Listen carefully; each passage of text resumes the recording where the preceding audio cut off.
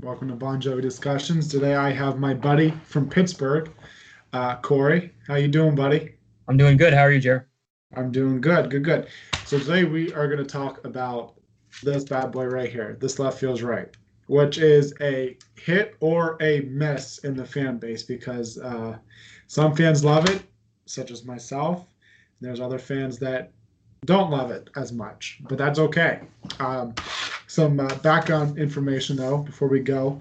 It was released on November 4th, 2003, and this is quite a bit of a turn the band had did because it's pretty much a greatest hits album, but it's, as John would say, a greatest hits with a twist.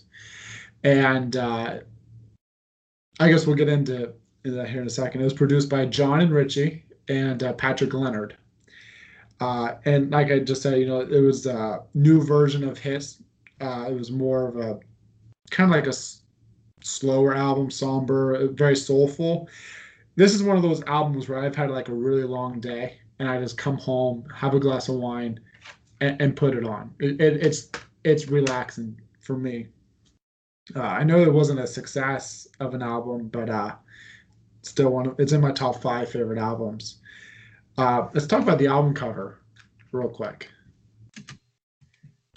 Let's hear your thoughts on this album. So I stand by this, and this is probably the most positive thing that I think most fans could agree on. This is probably one of their best album covers of all time. Yeah. Because if you just look at this album, and for me anyway, if you look at that suitcase, that's like the coolest thing ever. It has all the band's different logos from over the years, the different fonts and everything. And then and obviously we know this is not John sitting there, but this could be, John sitting there. Here's the thing. People have said, and I don't know what to believe, but if I remember, there was an interview that John said that was him on the photo because he heard said that too. And I can still pick, I can't remember what show, and I can't find anywhere on YouTube, but I remember during the promo days, he did say that that was him on a suitcase, saying where he was going with his career. So I don't know if he meant it figuratively but if you look at it, it looks like John. And it very well could be. I've always been under the impression it's not. Yeah. But to me, this is like one of those, like, Bon Jovi is not, I would say they're not known for their iconic album covers. Like they're not the Stones or the Beatles or, but this is something like, where you see it and like, you're like, okay, the logo's cool with the arrow and the circle. And if this wasn't a greatest hits album, you could still see this being an album cover. Exactly. The one thing that I really like, and I think this album has so much meaning behind it, because if you think about it, say this was John, you see all the band's different logos from 1984 to 2003. Okay. So this shows where they've been. Okay. Yeah. You see John on a suitcase going somewhere. So it's also showing where they're going, where they've been, where they're going. And reason I say that is because look at the song "Last Man Standing" that was going to be on this album, but later was put on Box and Have a Nice Day, two different versions. It was all about where music was going, and I think it was Bon Jovi entering a new era of the way the music industry is now, if that makes sense. So that might be looking too much in depth with it, but I always kind of interpreted that album cover like that. I mean, I think you're 100% correct. The line in the song is, we all know, or we don't know where it's going. We all know where it's been, from Last Man Standing. And that this could clearly be that. Yeah. Like, you look at this, and if that song was on this album, and let's say this was a brand new album, Last Man Standing would have been a single, probably, if this was a brand new album and there were no greatest hits. I mean, that would have been, this is where they've been, and now where are we going with it? So. Exactly. Yep, exactly.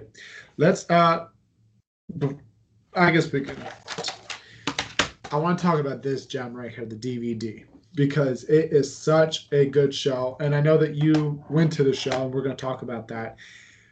One of my biggest regrets, I was 11 years old when this album came out. My dad didn't take me to see the shows, unfortunately. So one of the shows I always wish I could have gone to was Wembley '95, and then this show here, the 2 nights. I wish they would have done a tour, but the whole conflict was that I've talked to some general fans, nothing wrong with that. And they're like, oh, yeah, I went to that Atlantic City show in 2003, but it was weird because they played Living on a Prayer and it wasn't Living on a. I was like, oh, you went and saw the This Life Feels Right promo show. So I think this show, I think they could have done like a small tour with this and done like theaters, and like a lot of the diehards would have just would gone to it. But I want to ask you, what was it like to actually be there? So I dug this out this morning. Love it. You can see it. So Mhm. and so in 2003, I was probably 18 years old, 19 years old maybe. And I remember the album coming out, and we kind of knew if you were a member of the Backstage with John Bon Jovi fan club, you got the magazines and stuff like that. We kind of knew that this album or these two shows were promoting this album. Like Right. they were going to play the album top to bottom. And then when I got there, because I went alone to the show, my dad took me, and I went alone inside, which was weird in itself because it was in a hotel, like a casino. Yeah. And and it was weird because the people around me were obviously older. They were, they had more money than I did because a lot of the people there were rich. I mean, it was at Atlantic City in a time when Atlantic City was booming. And here I am, some, 19-year-old kid at the show. And you could see the people, because I wasn't down front with like the diehards, like they had the tables, and those were like the fan club people. Like they knew what was going on. I was kind of like in the back. It was kind of like on a slant, Right. and people were what is going on? Because they open with Love for Sale, and people like, okay, yeah, I kind of know this song. I kind of remember it from New Jersey, but Yeah. okay, they're going to get into it, right? And then I believe they went into Wanted, and people were like, or no, did they go? What was the second song on that the show? The DVD was Bad Name. Okay, and then that was like the typical number two Bon Jovi song of almost every tour, but it was like this like jazz, like Michael Bublé style version of Bad Name, and people were like, what is going on? And then I think they did, Wanted, and then it was like, okay, and you got that intro, which was very similar to the record. And people were like, okay, and then when Living on a Prayer came on, people were like, this is not what we signed up for. Now I was enjoying it because I knew what I signed up for. Yeah. I knew what I was going to see. I was going to see something special. What I didn't know I was getting was, Love for Sale, Misunderstood, Someday I'll Be Saturday Night, the two new songs, and then Blood on Blood at the end. Sylvia's And what I really didn't know probably in my top 5 Bon Jovi covers of all time is Sylvia's Mother. And I had never heard that song up until that night. And when I left there, I couldn't get it out of my head. And I had to live with the Dr. Hook version, which is a little bit different. Dr. Hook doesn't have a nice voice like, John did and Richie does. So it was like, oh, this is a weird version until I finally was able to, get, an unofficial copy of the soundboard that night on eBay like weeks later. And then I just remember playing it over and over and over again on my iPod. So, Yeah. But it was a really weird night. I enjoyed it. I thought it was great. But I'm kind of like you probably when you go to shows. If you go to a Bon Jovi show and they don't play Living on a Prayer, but they play Into the Echo, you probably think it's the greatest thing in the world. Yep. Then where the person next to you is like, what is this? I don't know this. Yeah. Or, and that's really what it is. It's like you're splitting the fans. Like, yes, you're playing songs that we know, but those aren't the versions and memories that I have of those songs. And I think that's what John said when he's like, you don't mess with people's memories. Like, and I think that's kind of where it was. People were going thinking, okay, we're going to see Bon Jovi's greatest hits. And what they got was Bon Jovi's greatest hits, but like a lounge act. Right. It's weird because with every Bon Jovi release, post Slippery, every album was always successful. Yeah. And This Life Feels Right just stands out. And like I said in the beginning, it's either you love it or you hate it, And, like you said, you don't mess with people's memories. It's just, the reason I love it so much is because maybe it's because I'm a post, I became a fan in 2000. And so I made memories to this album. My parents were going through a divorce that year. And so like this album was something that made me happy and gave me hope and I just enjoy it. And I love hearing, I'm a huge acoustic fan. I love hearing songs being broken down. Like I posted a poll on Twitter the other day about Never Say Goodbye. I wanted to know if people like the electric version more or the acoustic version more. I love hearing songs broken down. And I'm glad you mentioned about like Misunderstood and Saturday Night, Joey. It was nice to hear those songs kind of acoustic. I will say that like when they do those songs like Joey, for instance, like I feel like if you ever had a friend that shows you like they bought something new and you look at it and you're like, oh, well, that's what you bought. Like if they show, oh, this is my new car, Yeah. Jerry, and you look at it, you're like, oh, that's really not really a nice car, but hey, if you like it, you like it. I feel like Joey's one of those songs for John, where John really likes that song and thinks Yep. it's one of his best written songs, and he relates to it. Whereas I think the fans, especially the diehard fans, are like, maybe that is not the representation that when you say, hey, Bon Jovi, you don't play someone Joey. Like that's kind of Yeah. I get where John was going with the Elton John kind of feel. And with this album in particular, you mentioned Patrick Leonard. We all know John loves certain artists, and like he mentions like there's like 5 or 6 artists who mentions all the time. Leonard Right. Cohen, Tom Petty, Bob Dylan, those and Patrick Leonard has worked with Leonard Cohen a lot. So I think that's how Patrick Leonard got involved in this somehow. Like I think John kind of like seeked him out kind of like as a fan and was like, hey, I want to work with him because he worked with Leonard Cohen. Yeah. He worked with, Pink Floyd in their later days when they were trying experimental stuff. Not the Patrick Leonard that worked with Madonna on True Blue or, Like a Prayer. I mean, he's worked with some of John's idols, really. Yeah. And I think that's how they got hooked up together, which is a good thing. I mean, we all want to meet our heroes, and if you're in the industry, I think you want to work with your heroes. That's like Yeah. your way of being like a fanboy or a fangirl. Yeah, exactly. Yeah. So One other thing, oh, Blood on Blood was also on here too. Every day, that yeah, version was good. Every day. Another thing about this, before we get into the tracks, another thing I really liked about this DVD was the bonus disc, and they had like shows from Hyde Park from the Bounce tour. So the that was saving grace for that DVD was those shows. There were those clips from Hyde Park. yeah, I mean, because I thought for sure we were going to get that show as a DVD.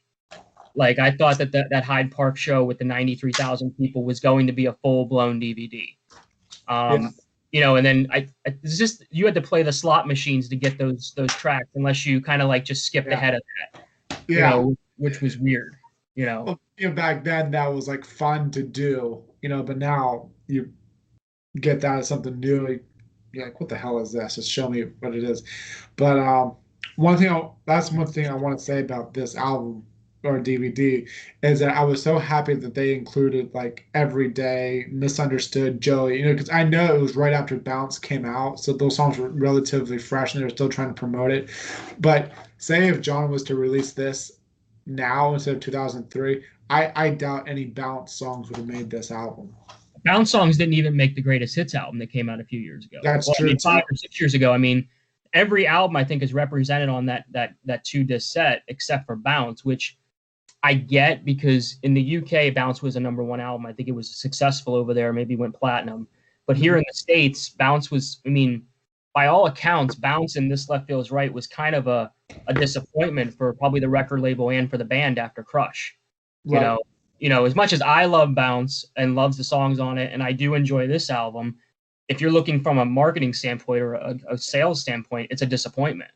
And then you rebound with Have a Nice Day, with the #1 hit of Who Says You Can't Go Home, which kind of like really saved the band and let it keep going, to be honest with you, I think. Because at this point, they're 2 albums in, and I believe that This Left Feels Right is the only Bon Jovi album up until probably the newer ones where no one buys physical media anymore that hasn't gone gold in the United States. I don't think it sold 500,000 copies in the States, which is crazy to me. Yeah. It's the digital era. I think once you stamp, greatest hits on this record, someone's going to buy it thinking they're getting 12 of the greatest Bon Jovi songs of all time. Yeah. And when they put it in, they're like, well, this isn't what I, wanted, I have actually had friends just that weren't even fans of the band. They're like, oh yeah, I like, the hits, And so actually some of my friends have bought this album, put it in there, go, what the this is Wanted and blah blah blah. I'm like, well, which and they text and I automatically assume what album they got. I said, oh, you got This Life Feels Right, not Crossroads or the Ultimate 2011 box. And so, but It's always funny to me if you have like Amazon Music or Prime or Apple Music, like when you type in Bon Jovi, like their greatest hits, like for some reason, like something from this album always pops up because people start playing it and then yeah, they realize that it's not what they want to hear. Like nope, they just see Wanted Dead or Alive, like, oh, I want to listen to Wanted, but it's not the Wanted they know. It's like the Led Zeppelin Wanted Dead or Alive. yeah. Which it is what it is.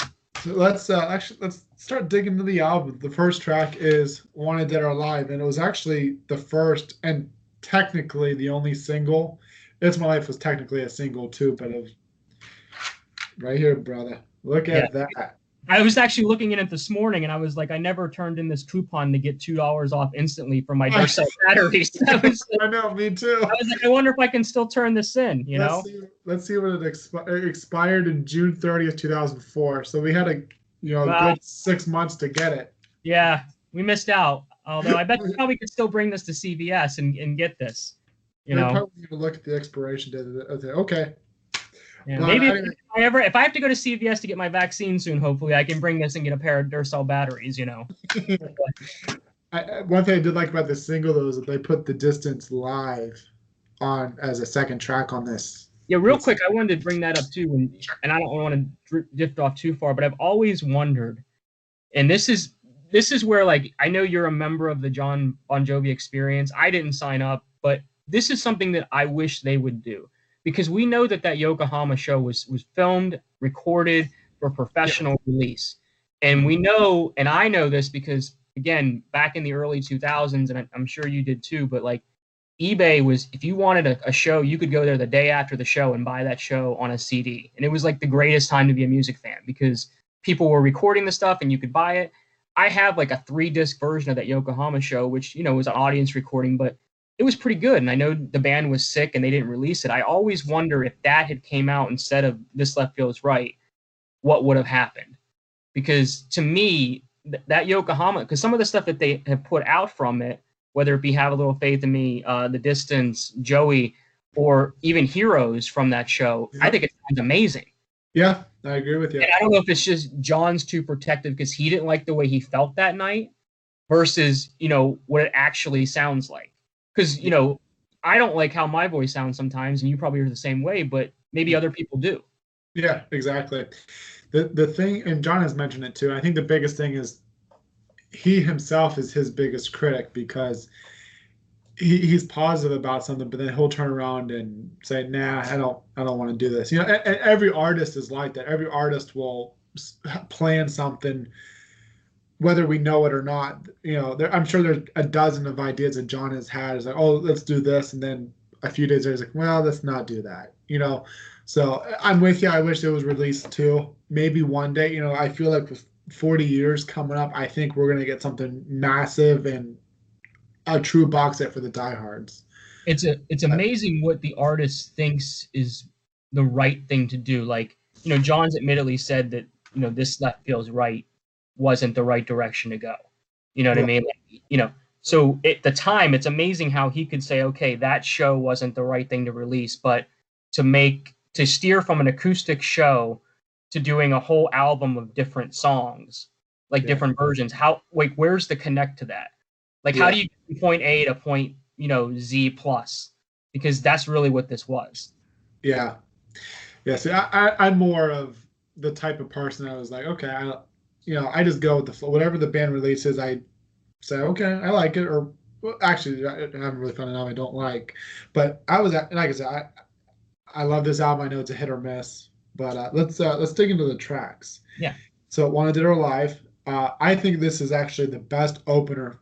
If you listen to all the tracks, this is truly the best opener on that album. I love the guitar, I love that sound, and then how John's vocals are kind of.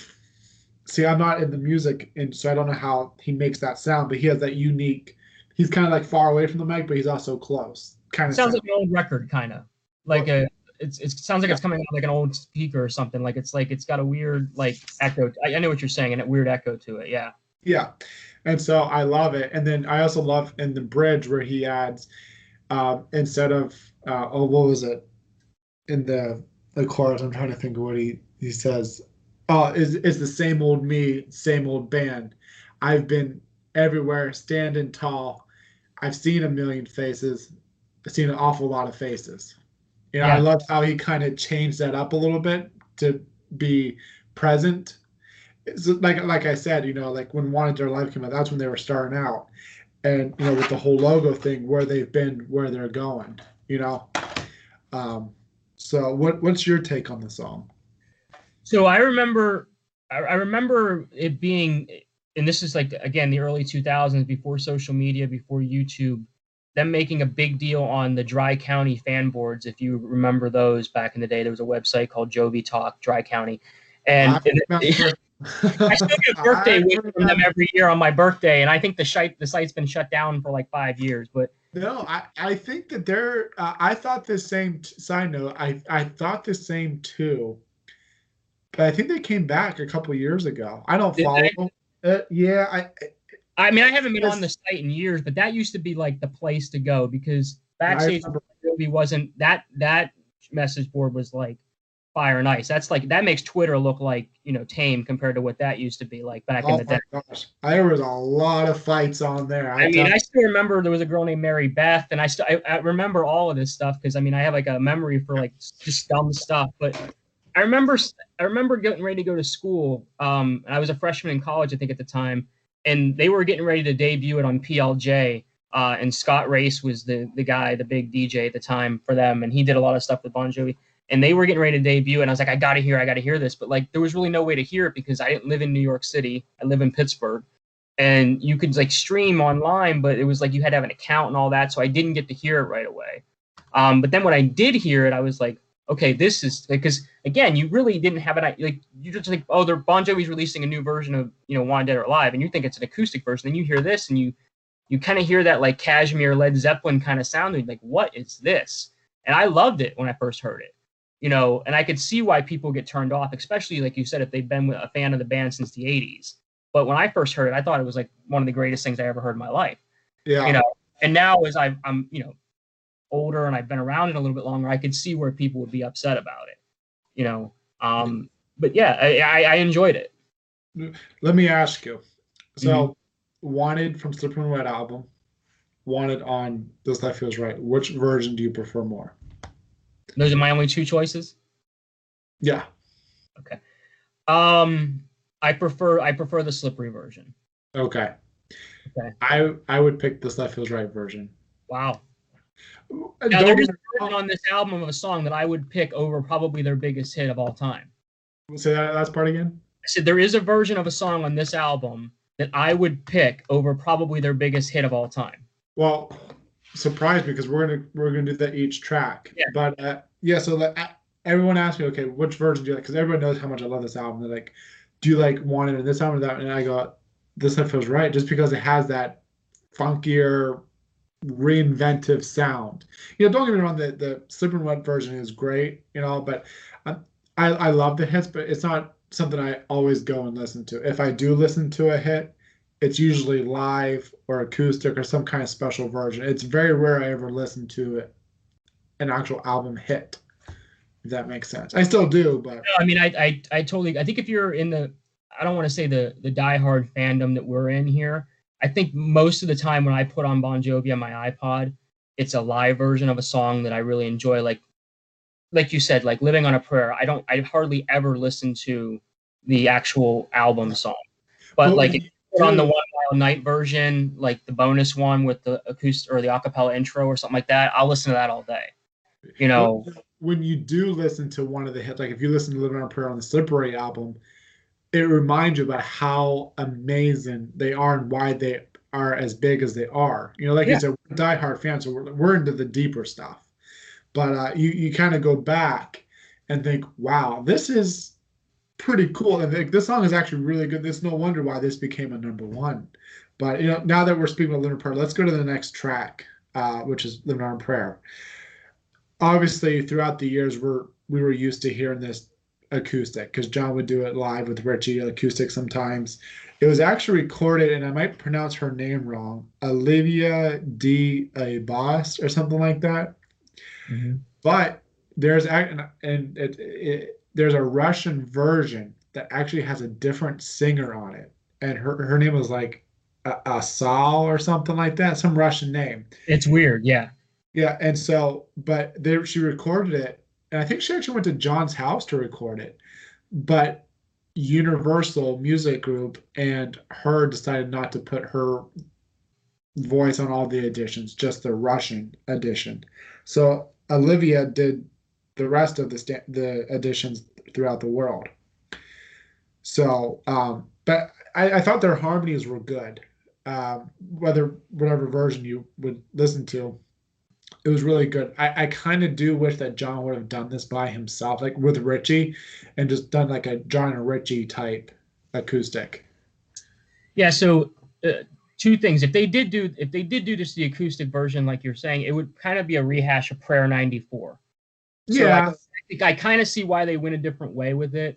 Because honestly, the Tommy and Gina duet, it makes sense. It's a perfect fit. that's a I, good point. Yeah. I don't know if Olivia was the right choice, and this is where maybe the negative side will come out. I don't know if Olivia gets this gig unless she's married to Patrick Leonard at the time. That was his wife. No, So okay. See, I never knew that. yeah, so they were married.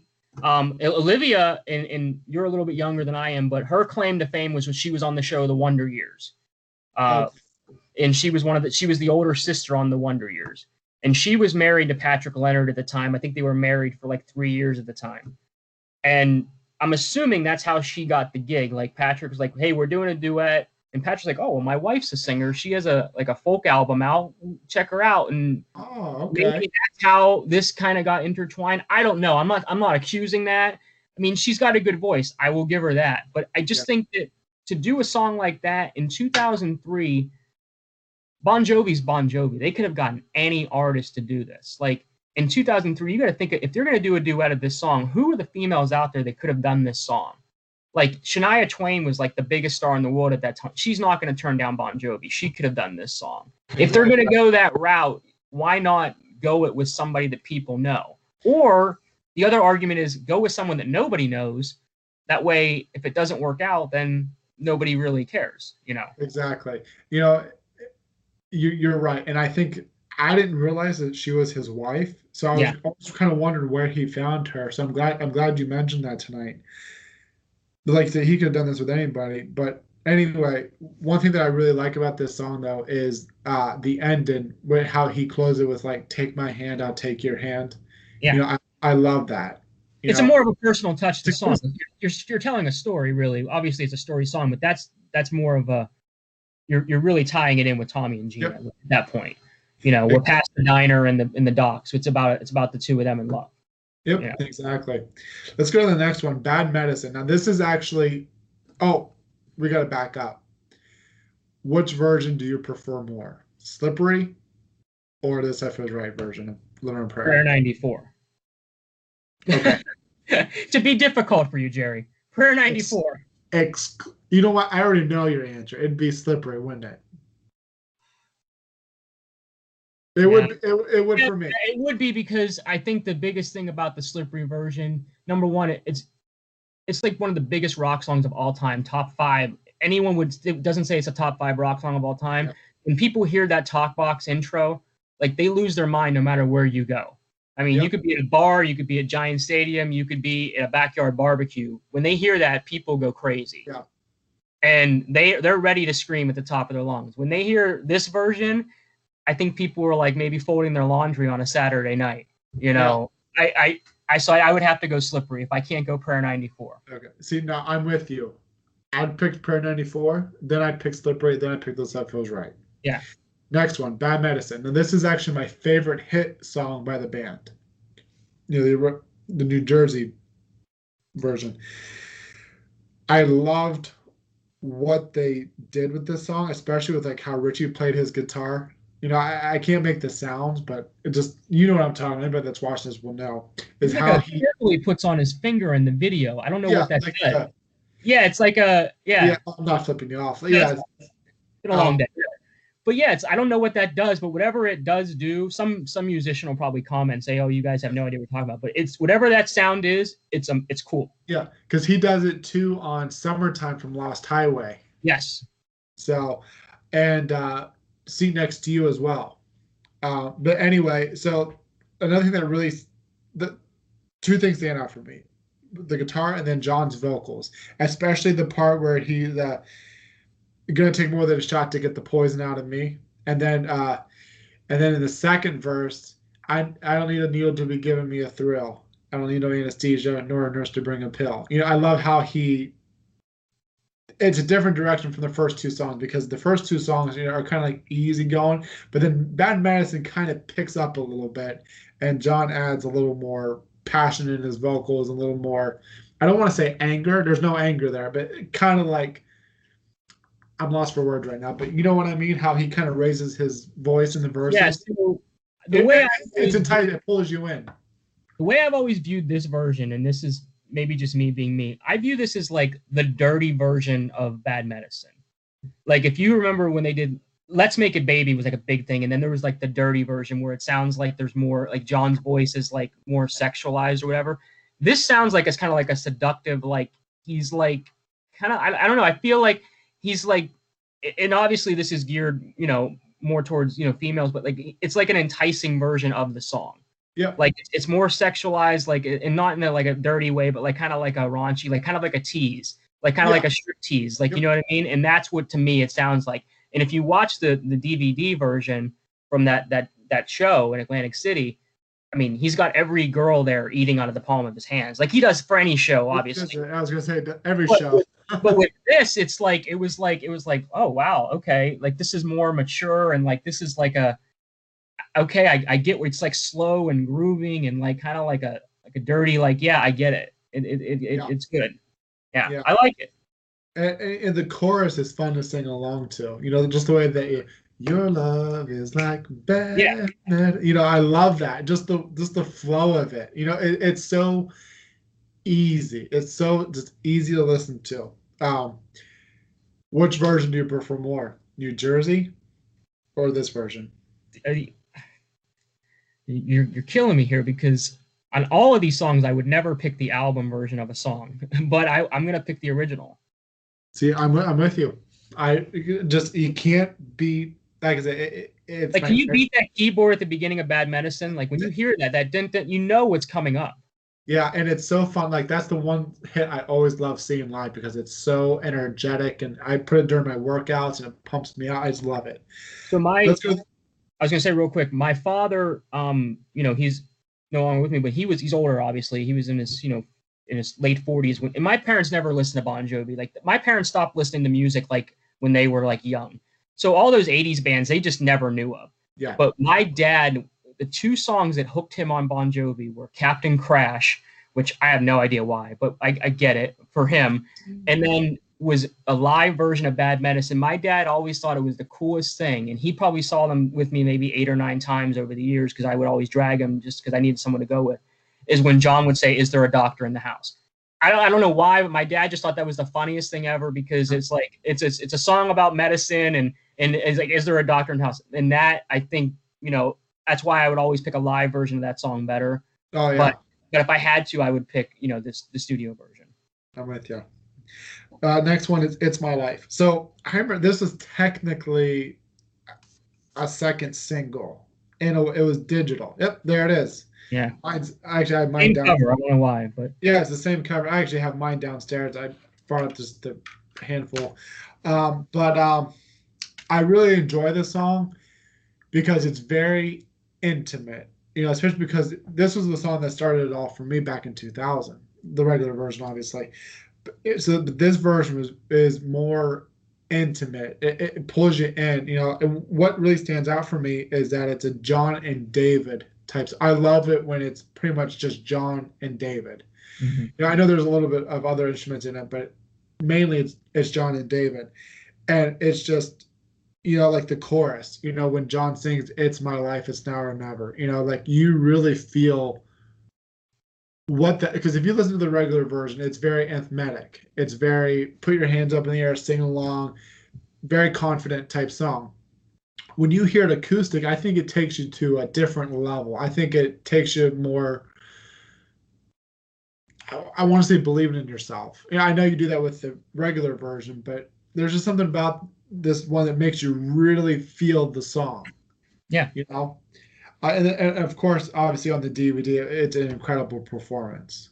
Yeah. What's your take?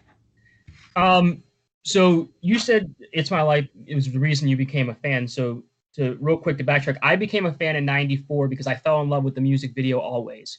As a young boy, those two girls, Rebecca Gayheart and I think Gina something, like there was like, oh, these beautiful women in this song that just crushed me, and Yeah. and I was like, this is great. I love this song. And then Bon Jovi kind of disappeared after '94 in the United States. Like Yeah. these days didn't really take off, in the States. I mean, you kind of knew they were around and I saw them and I was around, but when I heard "It's My Life," I was like, okay, this is a band. And that's when I really got into Crossroads and all that stuff. So it was around the same time, but I knew them before and I'd had their stuff before. But when they came back, it was like a whole new band. Yeah. That being said, I prefer and I'm spoiling your question at the end. That's right. I prefer this version of "It's My Life" over the original. Really? Okay. So this would actually be a hard one for me to choose. Just because I like the anthem to it, and the song is what started it all for me as a fan. I probably had to pick the Crush version. Yeah. See, I again, the lyrics don't change at all in the song, really, but what does change is my mood when I hear the song. To me, this version of "It's My Life" is kind of, I hate to say it, but for me, it's kind of heartbreaking.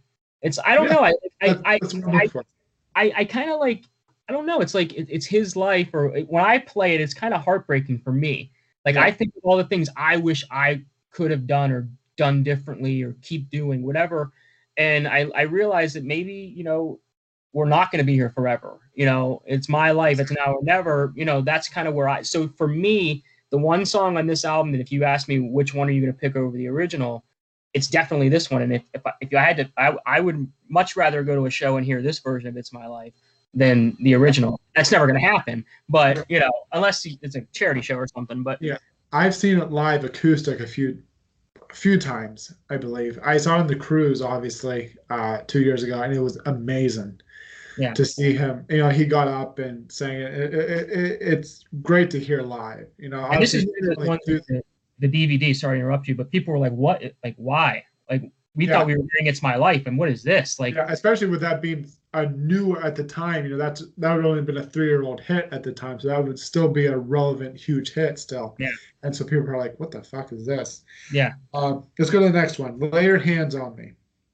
One of the things I really love about this song is the chorus, hearing the band and the background vocals, and then the way John comes, it's like the band is like, "Lay your hands on me," and then like John's like louder, he overpowers it, and you go, "Lay your," It's got a swing to it.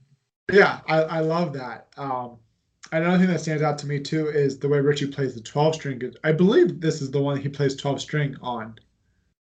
Yeah, I believe so. Maybe. Anyway, it sounds good. What is your take on it? I like the intro, the little dun, dun, dun, dun, like I like that. This is one of those ones where I'm like, I don't.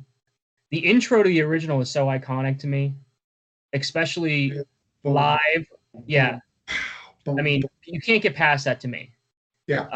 Especially like I said, live when him and David and Tika are battling with the keyboards and the to me, it's like the coolest thing ever, and it's one of the big. They stopped doing "Lay Your Hands on Me" live for years, and then when they brought it back now, it's like they don't do the drum intro, and it's kind of like, why? It's like, you know what I mean? Like you wouldn't do "It's My Life" without the talk box. I mean, unless it's broken for some reason, which I've seen nights where it has been broken. But it's like you wouldn't do it. You wouldn't do "Wanted" without that acoustic intro. But this, it's like you drop the most famous part of the song sometimes live. But with this, it's like I miss those drums. I like this version, but I miss it. Yeah, the thing is, I can see why they didn't put the drums in because unfortunately, Tico's barely, I mean, he does have the percussion. You can hear him here and there. But I think if you were to do something to resemble that, I think it would pull away from the feel, the vibe of the whole album and the song. So I can see why they took it out. Yeah. I'm gonna go on a limb here and say that the New Jersey version's your favorite over this one. Yeah. Okay. Me too. I'm with you. I enjoyed this version, but But it I has to be the Jersey one with the intro. Don't give me the radio edit where they just go no, no, straight no. in. You know, Screw and the honestly, radio I edits. wish the album version had more of like the video version where it's more of John talking. You know, it's like, Oh yeah, and you the know, break. Yeah, yeah, I wish there was more of that. But it I has to be agree. the original version. Next one is "You Give Love a Bad Name." This one is similar to "Bad Medicine." I think it's very seductive, teasing. For women, I think it's very fun to like you get that groove, you know. And you do hear more of Tico on percussion, I think, on this song. I think this is like when you really start hearing Tico on the album. And one other thing I love about this song too is that small build up before he gets into the chorus. Okay. Yeah. What's your take on it? You look like you This got is something the to one say. song in the album where I can't stand it. And here's Oh, why. I I think of I think of like your favorite rock star, right? And then they go do a song like Rod Stewart for a while. Like Rod Stewart was like the height of his rock star powers, and he's singing like lounge songs. Like this was like to me was like totally like I get what they were going with. Like it's like Bon Jovi in Vegas or whatever, and like there's like 50 people watching you, and people are snapping their fingers. I get it, but I can't jive with this one. yeah. See, Like I just can't. see, what saved me for this song? Like, this is one of my least favorites on the album, but I still enjoy it. But what saved me, like I said, was that pre-chorus. You know, like when he goes, "Oh, you're a loaded gun. There's Yeah. nowhere to run. There's no one going." And then it starts to, and you hear Tico going, and then boom, you're into the chorus. So that's what pulls me into the song. Yeah. Now I Uh, will say the DVD version is 100 times to me better than the CD version, obviously. Because yeah, with the fan interaction, you can get people involved more, obviously, because it is a fan interactive song to begin with. yeah, But when you're just, I mean, for me anyway, just driving in a car or whatever, I probably would never put that version on. You yeah. know, I'm with even you. at the time, I probably wouldn't have. Uh, let's go to the next one. The next one is like one of my absolute favorites on this album, "Bed of Roses," and it's amazing. I love hearing David playing on piano like in the beginning. You know, like obviously with the regular version, you know, you have Richie on guitar doing the intro. But what I love about this, it was just David, and it kind of had a spotlight on David. You know, and it's so easy going, and I love the way when it gets into the song, JVJ and David kind of come together and play it, and the chorus. I think is so fun to sing along to. You know, if you're in a car and you're driving, you're listening, you can't help but sing along to it. This version has a lot of passion in it, I believe. Not as much passion as the original, obviously, but I think this is one of those songs on this album when they were recording. I think John wanted to make sure, like I said, I think John wanted to make sure that he added the passion that he did when he recorded back in '92. So, what is your take? So this version to me, and I've heard this version probably besides the night I saw it at Atlantic City, I probably heard it maybe 3 or 4 times after that live because they were doing it during the Have a Nice Day tour a lot. Yeah, I'm almost positive they did it at Giant Stadium. I know they did always at Giant Stadium that year when they had those three yeah, nights there. I think they did always the night that it was pouring down rain the first night, if I remember correctly. But this I enjoy it. I don't I get where it's coming from. To me, this is kind of like it's a more somber feel to it. Like yep, it's more of a kind of like the Hangover version of Bed of Roses, really. Like yeah, like it's mellow. There's no screaming really, or not screaming, but power behind it. It's more like low key. yeah. And I do enjoy this version, and I enjoy the piano part at the beginning. Yeah. Versus the guitar. I prefer the guitar, but I do enjoy the piano part. Yeah. So I'm gonna go on a limb and say Keep the Faith version your favorite over this one. Yes. I'm with you, but it would be so if you're to do a poll, Keep the Faith version would be at 51. This Life Feels Right would be at 49. It's just Keep the Faith version is just a little more my favorite than the This Life Feels Right version. I will say, give or take, live, it wouldn't matter to me which one played. And you know what's if you go on YouTube and you search this video, it'll ask the question, "Is John crying?" Because I think he was sweating, but it looks like he was crying, but he wasn't. So that was a joke back in 2003 on. I remember like the talk boards, the forums on the fan club. We would ask, was he crying or, and obviously he wasn't, but I remember a lot of people would be asking about that. Yeah. Next one is Every Day. Now, like we said before, if John was to put this album out now instead of back in 2003, I don't think Every Day or any of the songs on Bounce would have made this album. No chance. But with it being Bounce coming out a year before this album came out, that's why it got put on. I do like John's vocals to it. I like the slow and how easy listening it is. It's a very relaxing. I like the keys in the background that I can't do the sound. But what I think my favorite takeaway from the song is right after the first chorus, it picks up and Tigo becomes heavier on the percussion. So it's not as easy listening, but it still is in a way. But it pulls you in. What's your? I like the intro where John's like, and I was the kind of like I like that part. It's more storytelling than the original, if you ask me. Yeah, I agree. You kind of can understand what he's saying, and this is probably in all the reviews I've read and over the years and fans, I've always heard people say they prefer this version than the actual Bounce version. No, I have to pick Bounce version. Yeah, I mean, the Bounce version is so weird to me because it's such a short song. It's not even 3 minutes long, I don't think. Mm-mm. And it like you would think that there'd be like a longer guitar solo or something in it. And I know there's like a rock version of it where it has like a little bit of an intro difference. It's like a drum intro, and there's a kind of like but it's not what It's My Life was, and I think they were kind of trying to build off of that. So if I had to choose right now which one I was going to listen to, I would probably choose the This Left Feels Right version. I've been waiting for this whole album for you to say This Left Feels Right version. Well, I did on It's My Life. Yeah, that's true, and not one I did want it. Next one is Born to Be My Baby. What I really like about this one is the country twang sound to it, and you really have to pull that off in order to make it work. And they made it work with this song. And I think that Richie also did that finger device on the guitar with this song too. Yeah, we got to figure out what that is at some point. I know, it's gonna bug me all night. It'll come to me when I'm like half asleep tonight.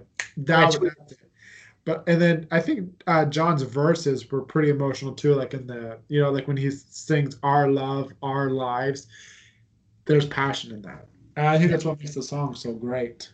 Yeah, I like the chorus a lot here, where it's like kind of like I'm not gonna sing, but it's like you were born. Like I like that kind of like movement that it was. As a fan of the original, I missed the 2, 3, 4, the countdown. But I can see where people would enjoy this version. It's definitely mellow. Yeah, I give them that. And the one thing I like too is that, and I'm a terrible singer, but is the da da da da da da da da. Yeah, I love that. So that's my takeaway with the song. New Jersey version or This Left Feels Right version? New Jersey. This Left Feels Right. Oh, New Jersey, I get, but it's just like Bed Roses. It's close. Can we just say that Born to Be My Baby, for some, this is not to get off track here, but this is one of those songs where I don't know how this song has survived as long as it has in the set list. Born to Be My Baby? Yes, because it was not included on Crossroads, which is astonishing to me because it was one of their biggest hits at the time. But if you think about it, it has not disappeared from a set list since it came out. No. I mean, John really and likes it. besides Living on a Prayer and Wanted and You Bad Name and even It's My Life, this has been a constant. And Yeah. every tour, even the These Days tours, it was a constant. Yeah. You know, and I can't understand it because it was a huge hit. I get it, but they've had other huge hits that have just totally disappeared, Yeah. and this That's one has remained and not disappear. I mean, John must really like this song, and which it's about Dorothea probably, so I get it. yeah. But it's really it I, says something about the song. yeah, I enjoy seeing it live.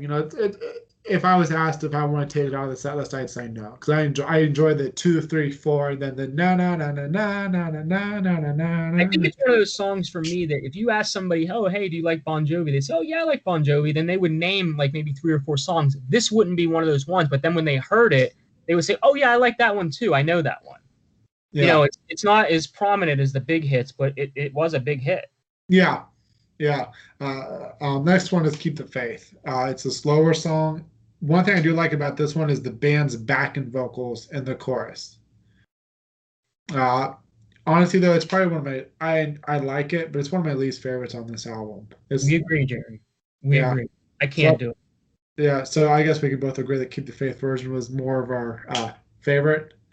Yeah, I mean, yeah, the intro to Keep Their Faith, that guitar, the maracas or whatever that John was I mean, to me, and John's vocals on the original, I mean, are just people talk about the greatest rock singers of all time. For a period, there was not many people that could touch John Bon Jovi vocally, from early 80s to 96, 97. I mean, his voice was top notch. Yeah. And it's still, it is what it is, but I mean, it was up there with your Robert Plants and your Steven Tylers and all that. I mean, and those screams on Keep the Faith, the original version, are just mind boggling. Exactly. Let's go to the next one. I'll be there for you. This is I'm kind of I love it acoustic live. If you ever watch it on a runway trip, I think back in 2015 or 16, John does it acoustic. Best acoustic version I've ever seen. I wish that was kind of like on this. I always thought the verses were amazing. It had a lot of emotion and just passion into it. But the chorus kind of lacked. Like, the verse would build you up. And then the chorus, as John says, don't bore us, get to the chorus. The chorus would kind of take away that, because, like in the second verse, when he sings about, when you get drunk, I'll be the, or the Valentine line, there's a lot of, you feel it. You feel that song in you. But then you get to the chorus and it's too somber. I'll be there for you. These are, and it's like, I wish there was more of a punch to it. Other than that, I think it's great. The verses, I think John and Richie's harmonies are amazing, which they're on. Yeah. They are in most songs. But I get what you're saying when they're singing, like, the baby my hands are dirty and all that. John's high, Richie's low. Like, Yeah. it works. And then when they get to the chorus, it's kind of like they just did what they did on the original song. It's like they kind of like mashed them together. Where it's like that tempo where it's like, like you just said, I'll be there. It's like they were talking their way through the chorus. What I do enjoy about this versus the other ones is I would say It's My Life, or not It's My Life, but sorry, Wanted. When you first hear those chords in Wanted, it's Wanted, Dead or Alive. Yep. When you hear the guitar intro to I'll Be There For You here, it's I'll Be There For You. You know what I mean? Like, it's a little different, but you can tell that it's I'll Be There For You. Yeah. Yeah. This one probably resembles the most to the original version. Yeah. The intro. Obviously, I think we both can agree the New Jersey version we prefer more. Yes. Yeah. One thing I do want to add though is like this was when John was starting to stop doing the scream after the bridge. Because I think the Bounce tour, I think he did do it on the Have a Nice Day tour, but this is when he was starting to go in and out of doing it this night, but not doing it that night. Obviously, you're not going to do the scream, right before the final chorus. Obviously, you're not going to do it on this album. It just wouldn't have worked. So I kind of like how they did that. The da da da. Then all of a sudden it goes into the chorus. And don't forget the Have a Nice Day tour. I mean, you know this, obviously, you're a huge fan. Like, Richie started doing the song a lot too. Yeah. Like, that became like Richie's, like, they ditched Stranger with This Town, which I missed again as a diehard, but I see why Richie gets to shine and nobody sticks around for that song because no one knows it really except for us, which, So Richie says, "Oh, okay, I'll be there for you," and then people stick around. So in 2005, 2006, it became like that. That was Richie's moment. Yeah, exactly. And that's when the scream kind of Yeah. faded away a little bit. And I don't know about you, but like I always think of like McCartney and Lennon. Like what songs were more McCartney versus Lennon? You know what I mean?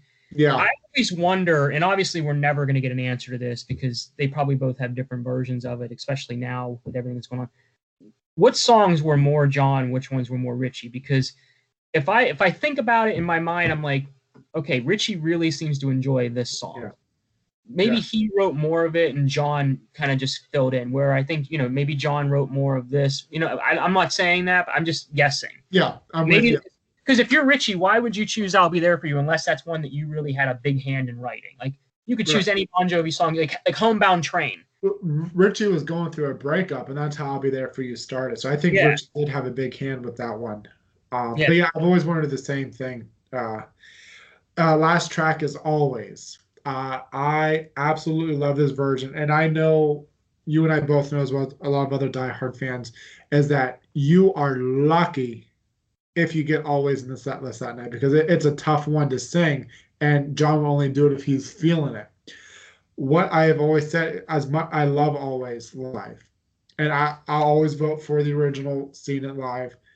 But if in the future John says, I can't sing that song anymore, okay, sing this version then. This Life Goes Right, because it's amazing.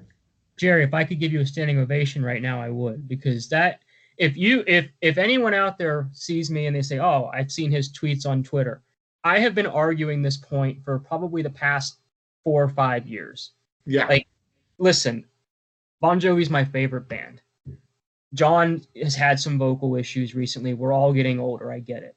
But this version of Always, if you told me, okay, we're not going to play Always anymore, I would be disappointed. But if you played this version with a lower key yeah, and that emotion, I think everybody would understand. yeah. The And thing with he, Bed of Roses, because Bed of Roses is not an easy song to sing either. Even, and we didn't, maybe we'll touch on this afterwards, I hope, but even Blaze of Glory.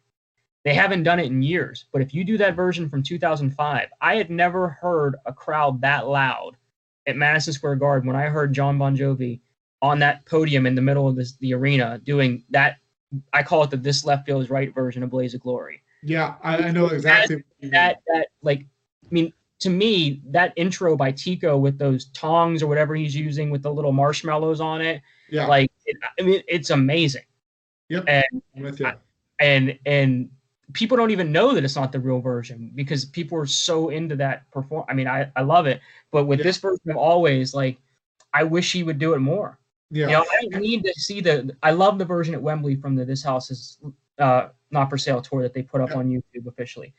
And I know why I love it, because this was the song that got me into Bon Jovi. Okay, yes, the very attractive women in the video was what caught my eye, but yeah, then the song and then the band version, that's what got me into it. Um, I just love the song, and I love the lyrics that are behind the song. So if I don't need the drums and all that anymore, I just want to hear John sing it. And yeah, this in these days was like my white whale of concert songs. I mean, I can't tell you how many shows I went to and I never got Always. I never got These Days. And then when I finally did get them, I was like, this was like what it was all about, you yeah, know. yep, And I've seen this version live now, I think 3 times. I saw it for the DVD filming, and then I saw it at Giant Stadium. He was out on the little ramp during the Have a Nice Day, and I believe it was raining that night. I think it was the first night, and it was like a rain out, and they ended the show early because of lightning. And he did this version, and people were singing yep. it just I like it was remember the that. original. You know what I mean? Like, and I think with a song like this isn't a song like "It's My Life" or "Wanted" where people are going to be disappointed. They're just going to be happy to hear that song. Yeah, and Always was their number one smash hit. It was even bigger than Living on a Prayer as far as being a number one single goes. I mean, But huge. yeah, I think it was a great way to close this album, though. I Yeah. really do. I think they hit it perfectly with the flow of this album, and Always was a great ending. One last thing, we're gonna wrap up here. One last thing I wanted to mention about this album was how Thief of Hearts and Last Man Standing was supposed to be on this album, and obviously Thief of Hearts only made it to the box set, which was, good, and Last Man Standing. I remember when this DVD came out, it was right before the box set was coming out. And I love this version so much. And so I was excited to see it on the box set. But I thought that was going to be the end there. Then I remember in interviews, John would say, nope, we're putting it on the next album. It's going to sound different. Me personally, I love the box set version more than I love the Have a Nice Day version of Last Man Standing. Which one would you prefer more before we wrap up? Real quick, Thief of Hearts, I like the song, but I believe John was really in a Tom Petty mood at that point, and it sounds a lot, you know what I mean? Like, because you can tell you can definitely sense Tom Petty from that. Yeah. I Won't Back Down. Last Man Standing, you're 100% correct, and anyone that disagrees is 100% wrong. The box set version is the true version of what that song should have been. Yeah. Not only are there lyric changes, and I believe there's lyric changes because maybe John didn't want to put those out there. Like, there's a clear line where he kind of like takes a rip at J-Lo and that type of music. Yeah. And I, no disrespect, but that the pop music, that's how John felt at the time. Yeah. And it is what it is. And then that's where, and that's why I said I think that's where the album cover really influenced was Last Man Standing. So it would have been kind of unique to have that version on this album.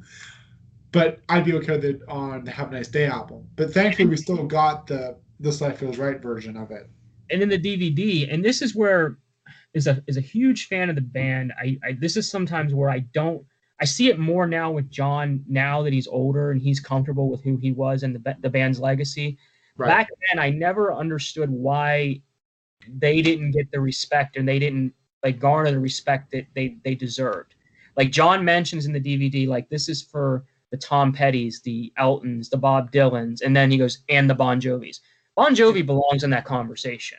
Okay. Exactly. This is not, a hair band. This is not, some 80s band that's not out there. I mean, Bon Jovi is one of the most successful American rock bands of all time. Yep. It's been 40 years. Whether you don't listen to their new album because you don't listen to music anymore, or whether you just listen to the old stuff, they're still a viable touring act. They're still, Bon Jovi. And I think John's more comfortable saying that now than he was then, which is why I think he wrote that song. I think it was easier for him to put it in lyrics than just to come out and say, hey, we're Bon Jovi. We've sold 100 million records at that point, around there. It was very close at that point. I think it was like 95 million. Yeah. Right before the box set. So, I mean, they deserve that respect. And I think Last Man Standing was saying, hey, if you're not going to give us that respect, this is, we are one of the last man standings. And John knew that the music industry was changing because even with their promo, this was like one of the very first albums where their promo was different. Like I remember It's My Life and Wanted being on the band's official website. That's the first time you got to hear it even before the single. And then obviously they did the same thing with Have a Nice Day, that they released Have a Nice Day and Last Man Standing digitally before the album came out. But that's for another discussion. I want to thank you for coming on today. It was great to chat. I've been dying to chat about this album for weeks now, and I'm glad that I found someone that I could really chat with. I hope I didn't disappoint. I've watched some of the other ones, and there's a lot more to dig into when you have an actual album that is brand new versus a rehash. Yeah, and this is kind of different because it pulled away from all the other albums that I've been doing. So it was kind of interesting to talk about the hits, but with different hits with a twist, I guess. But I want to thank you again for coming on. It's one of my favorite photos of the band. I actually have this poster in my basement. Yes, I love it too. Yeah, the photography was really. I'm glad you brought that up because I forgot to bring it up at the beginning. I love the photography in this album. I do too. And we didn't mention this, but like if you have, I don't know what version you have in front of you, but the bonus DVD on the Japanese version with the AOL sessions, like that's to me what this album was originally intended to be. I have that. Yeah, you know what I mean? Like those, like exactly. Those acoustic, like I think that's what it was originally intended to be, and then it kind of drifted off into something else, which I'm glad it did. Right. Because like you said, maybe they will release it one day, the Yokohama show or whatever. And I think if you came into the band around the same time as we did, even though I was 94, but I kind of like drifted away a little bit. it's an enjoyable time to look back on, because I Sure. do remember this stuff. I remember the video for Wanted 2003. I think that's what they were calling it. And Yeah. it gets a lot of hate, but some of it warranted. But then others, it's like, As a fan, I think you just have to look back and enjoy. Like we were talking before this, we were talking about how an album or a song would take you to a time and a place. Like I said, I was when my parents were getting divorced, this album was coming out. So this album kind of helped me get through that. And so every time I listen to this album, I think of myself as an 11-year-old kid just burying myself in this. yeah. So, but yeah, I want to thank you for coming on. It was good talking with you. I hope you're staying safe. And, now that we know that we both only live 2 hours apart, we're definitely going to have to meet up soon and talk. All right. All right. Thanks, buddy. All right. Take care. All right. Bye.